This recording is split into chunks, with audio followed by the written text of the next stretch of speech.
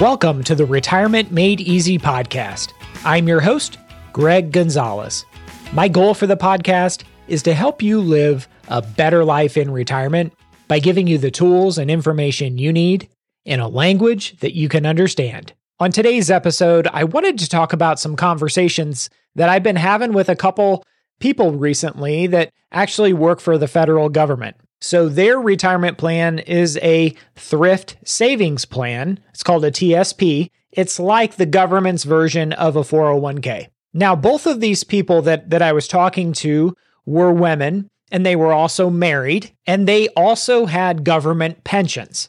And so we're going to talk about this type of planning on today's episode, but they were both making the same mistake with their TSP plans. And I keep seeing this over and over and over again. And I think it's because people are scared about the current economy, what's going on. You know, the inflation in June was 9.1%. In July, it went down a little bit. It was 8.5%. On October 13th of 2022, Social Security will announce what the COLA, the cost of living adjustment, will be starting in January of 2023. It's projected to be somewhere between 8 and 9%. We'll just have to wait and see. So there's a lot of things out there that are causing people fear and concern. And what I'm finding more and more is that people make their decisions based on emotion, especially in times of uncertainty. And I hear a lot of people saying, oh, well, this time is different. And this time may be different slightly, but Mark Twain says, history doesn't repeat itself, but it often rhymes. Let me give you an example. We had a Democratic president as our 39th president. He served from 1977 through 1981. His name was what? Jimmy Carter. We had record high inflation in the late 70s. Here we are now in 2022. We have a Democratic president. We have record high inflation that we haven't seen since Jimmy Carter's days. Again, history doesn't repeat itself, but it often rhymes. Let's look back to Bush's time as president. George W. Bush was a Republican president. In 2001, 2003, we had the Bush tax cuts, right? Fast forward, we had a Republican president, Donald Trump, and in 2017, we had the Tax Cuts and Jobs Act, which again was a tax policy that was geared towards lower taxes. Again, Trump was a Republican. History doesn't repeat itself, but it often rhymes. So if you're one of those people that's saying, oh, these times are different, I would certainly agree as far as our society and cultural norms, those have changed. But as far as our economy and how the economy functions, what makes an economy grow, what makes an economy suffer and take us into a depression, those norms have not changed at all. And the market will always move through cycles. There'll be what's called a bull market, there'll be followed by what's called a bear market, and then it recovers. But the trend, it's always headed in one direction.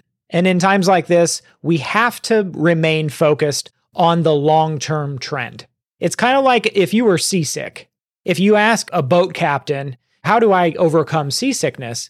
They'll tell you, don't sit here and look at the waves, because it'll just make you sicker and sicker. They actually tell you to focus on the horizon. Because if you look ahead and focus on the horizon, it stands still, and that's how you overcome seasickness. It's the same thing with what we're going through right now with crazy high interest rates. We're actually in a mild recession at this point, but there will be a recovery. We just don't know what it's going to look like and when. So we kind of have to remain focused on, again, the horizon, our long-term goals. So this episode, we're going to talk really specifically about these conversations I've been having with these people. And I think there's a lesson. You don't have to work for the federal government to be able to have a takeaway or a lesson from this discussion today. But with this TSP plan, it's a very simple plan. I think a lot of people will find it interesting in the planning that we're doing for these folks. So before we get into that discussion, I wanted to remind listeners to check out our website, retirementmadeeasypodcast.com. Under the resources section, you can find my 3 steps to planning for retirement. Number 1 is the blueprint to a dream retirement. Number 2 is our budgeting tool, how much we're going to spend in retirement. And then step number 3 is your retirement action plan. Also on the website is my retirement secret sauce. You can download that right there. And then for the people that want to kind of get more personalized help, I do offer a 30-minute complimentary retirement coaching session. You'll find that on the homepage. There's a button you can click and you can get on my calendar. And lastly, I never have made a habit of asking people for reviews, but if you do enjoy our podcast, a lot of people have sent me messages and emails. Please do me a huge favor and give us a 5-star review if you enjoy our podcast. And that way, other people just like you can find our Retirement Made Easy podcast. So if you're listening on iTunes or Spotify or Amazon Audible, try to give us a 5-star review. I would really appreciate it. It would make my day.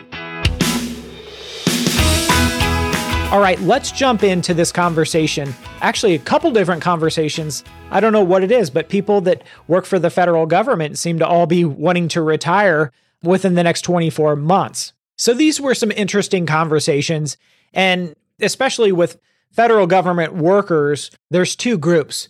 Some of them are paying into Social Security, so they will have Social Security, and then they'll also have a federal government pension.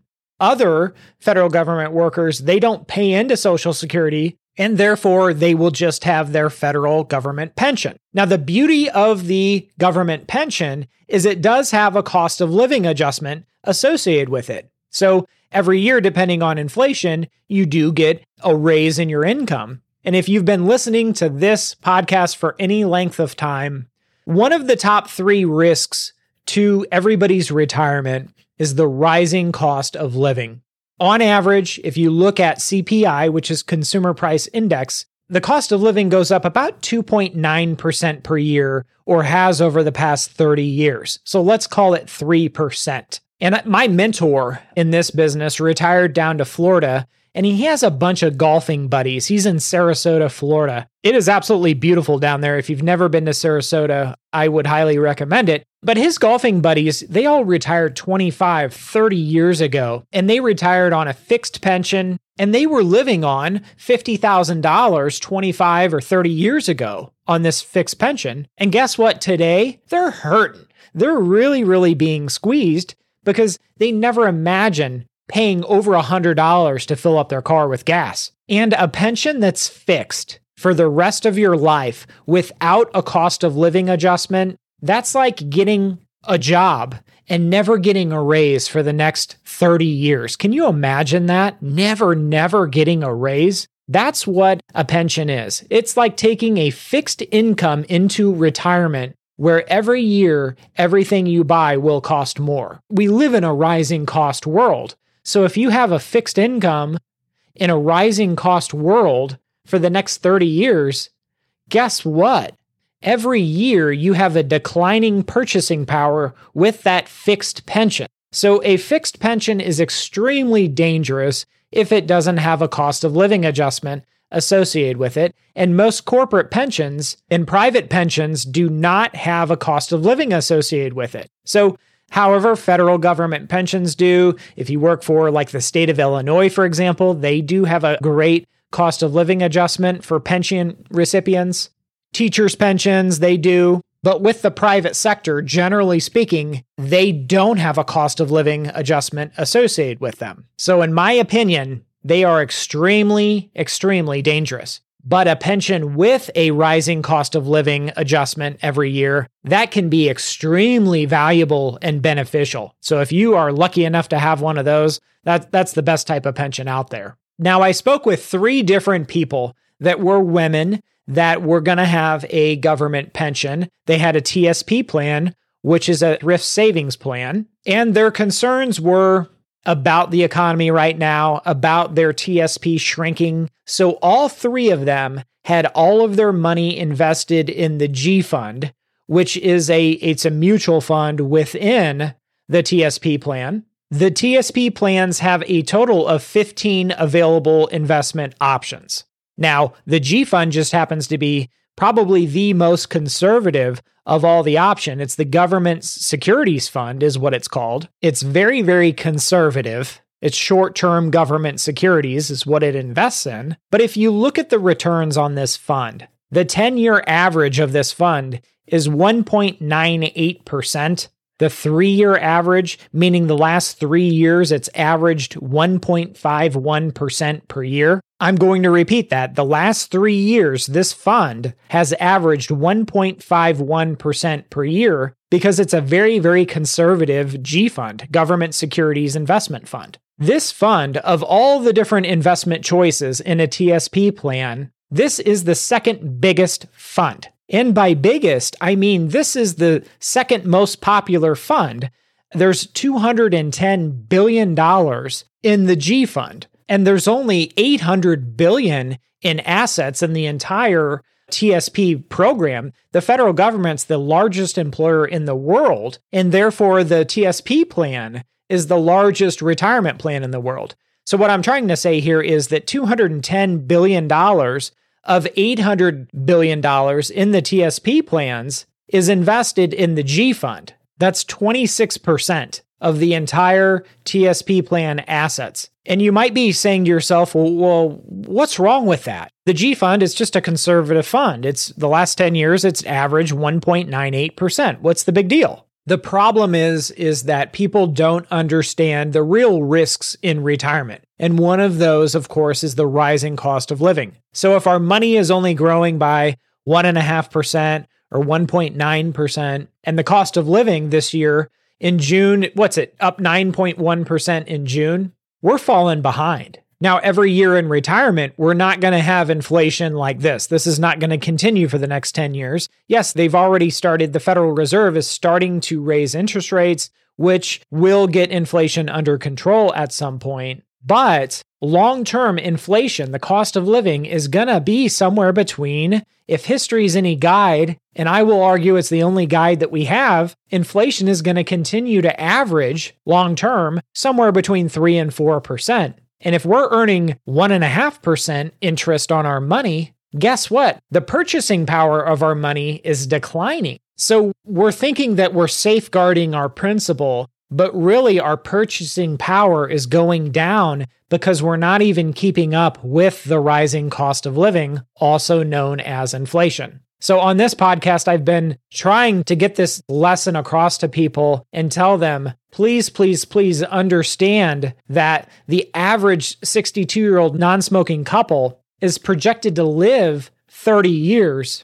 And what that means is with an average trendline inflation of 3% over 30 years, when you're 62, a box of Cheerios that costs $4 a box, when you're 92 will cost over $9 a box. If you got your oil changed 30 years ago, you know what it costs. It was $7.99 to get an oil change. Now it costs me about $45. In 1967, a franchise owner of McDonald's came out with the Big Mac. He charged 45 cents for that Big Mac in 1967. Today, that same Big Mac is about $6 here in St. Louis. So getting back to our G fund example, that's the Government Securities Fund. It's the second most popular fund in the entire TSP retirement plan for federal government workers. That G fund came out in 1987. If you put $100 in that fund back in 1987, today, 35 years later, it would be worth $503. So if my math is correct, you made $403 profit. That's not too bad, you might think. But there's what's called the C fund, which is the common stock fund. This fund came out in 1988, so just a couple months later, really. And $100 put in the common stock fund grew. It would be worth today $3,370. Again, in the G fund, $100 back in 1987 is worth $503 today if you would have left it alone and let it grow. And that same $100 from 1988 until today in the C fund, the common stock index fund, would be worth $3,370 today. And that's a 35-year period. And we just talked about the average couple retires at 62. That's the most common age in this country to retire. The average American retires at 62. And if we look at a 62-year-old non-smoking couple, an actuary would tell us that this nice couple is projected to live until 92. That's their joint life expectancy. Women in this country live 5 to 6 years longer than the men do. So the woman or the wife would be in a traditional marriage would be projected to live until 92. So getting back to the G fund, that all three people that I talked to this week were invested in the G fund because they wanted to safeguard their principal. Well, again, they're forgetting about the rising cost of living. Their money is actually shrinking because of purchasing power, because what that money will buy is going down and down and down more than it's growing. The other takeaway that I wanted to mention that podcast listeners can really learn from is when we're looking at these three women, they were all three married and they all had a government pension, a federal government pension with a cost of living adjustment. So they all have a choice to make. Do I take the single life option? Do I take the 10-year certain? Or do I take some kind of survivorship for my husband? And in all three cases, the husband was in not as good health and was older. And again, I stated, Social Security tells us that women in this country, American women, outlive men by 5 to 6 years statistically. So if we know statistically that women are more likely to outlive men, and Social Security tells us that 80% of the people over 100 years old in this country are women, longevity really seems to favor women in this country. As much as us guys want to maybe beat the odds, let's look at the facts and figures here. So how do we do this pension planning? How do we look at this? Well, if the wife takes the single life option, let's say it's $2,000 a month. But if she takes the 100% survivor option, meaning if something happens to her, it would pay out the same amount to her surviving spouse for the rest of his or her life, the spouse would get $1,600 a month. What I like to do is put a little more thought into this and say, okay, women outlive men 5 to 6 years. We know in this example that the wife who has this pension happens to be 5 years younger, so she's already got 10 years on her husband. Does the survivorship option really make sense? Because that extra $400 per month reduction is for the rest of her life if she elects that. And not only that, think of the cost of living. I would rather have a cost of living adjustment going off of that $2,000 a month instead of a cost of living adjustment going off of $1,600 per month. That extra $400 a month, when you tack on inflation for the next 30 years, can really amount to a very, very wide margin of retirement lifetime income for this pension. So another strategy that some people look at is either taking the 10-year certain option or just looking at a 15-year term life insurance option that, heaven forbid, if something happened to the wife in the first 15 years of her retirement, that, yeah, the pension may stop because it was single life, but her spouse would have a tax-free death benefit from the term life insurance. And then what happens at the end of the 15 years? Well, then the term life insurance, you don't renew it because the risk all along was what happens if something happens to the wife? It's her pension in the first 15 years of retirement. Meanwhile, her monthly pension benefit of $2,000 has been growing every year by the cost of living. So we're maximizing the cost of living benefit from that pension, and therefore we're maximizing the lifetime income potential from that pension. And the term life insurance is basically cheap as dirt. I mean, we're talking $75 a month to $100 a month. So instead of taking home the full $2,000 a month, she's left with $1,900 after, let's say, the $100 a month premium. So the net effect, again, is $1,900 a month, which is a lot better than going with 100% joint and survivor option, which would bring you down to $1,600 a month. And the chances are that the husband is going to predecease his wife anyway.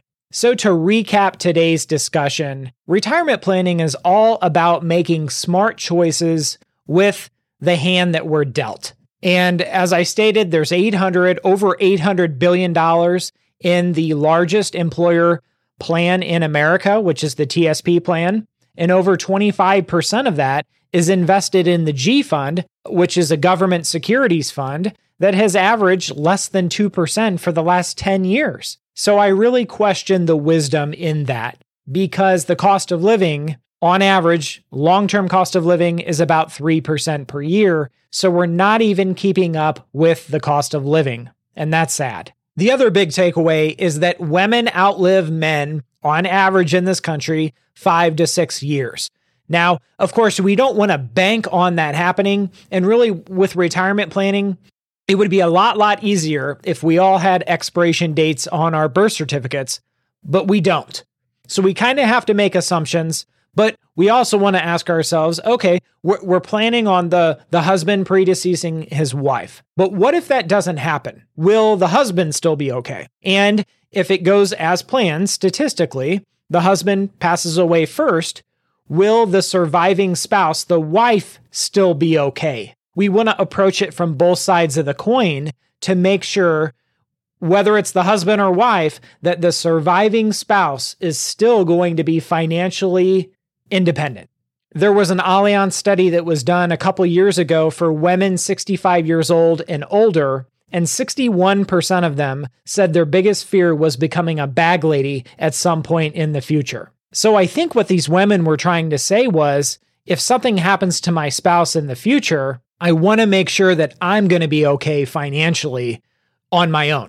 And that's why we got to plan ahead, right? That's why we do the planning ahead of time before we ever get into retirement. So we know that, okay, if this happens, we're going to be okay. If the stock market crashes, we're still going to be okay.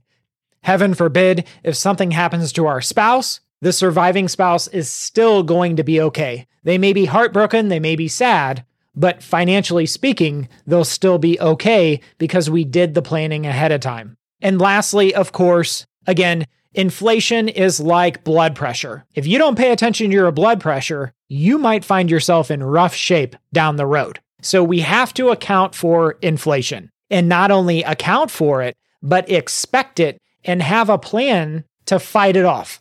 I hope this episode of the Retirement Made Easy podcast has been helpful. If you have questions, go to my website, retirementmadeeasypodcast.com.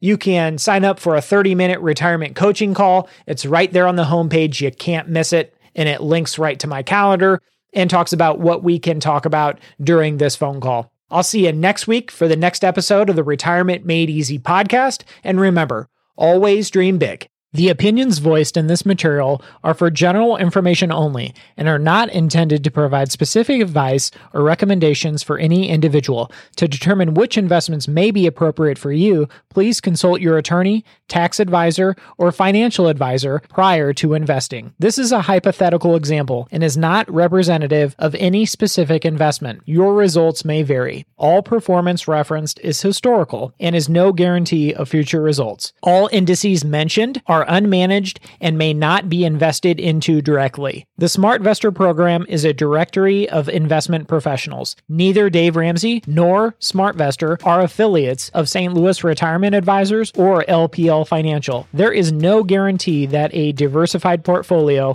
will enhance overall returns or outperform a non-diversified portfolio. Diversification does not protect against market risk. All investing involves risk, including loss of principal. No strategy assures success or protects against loss. Securities and advisory services offered through LPL Financial, a registered investment advisor, member FINRA, SIPC.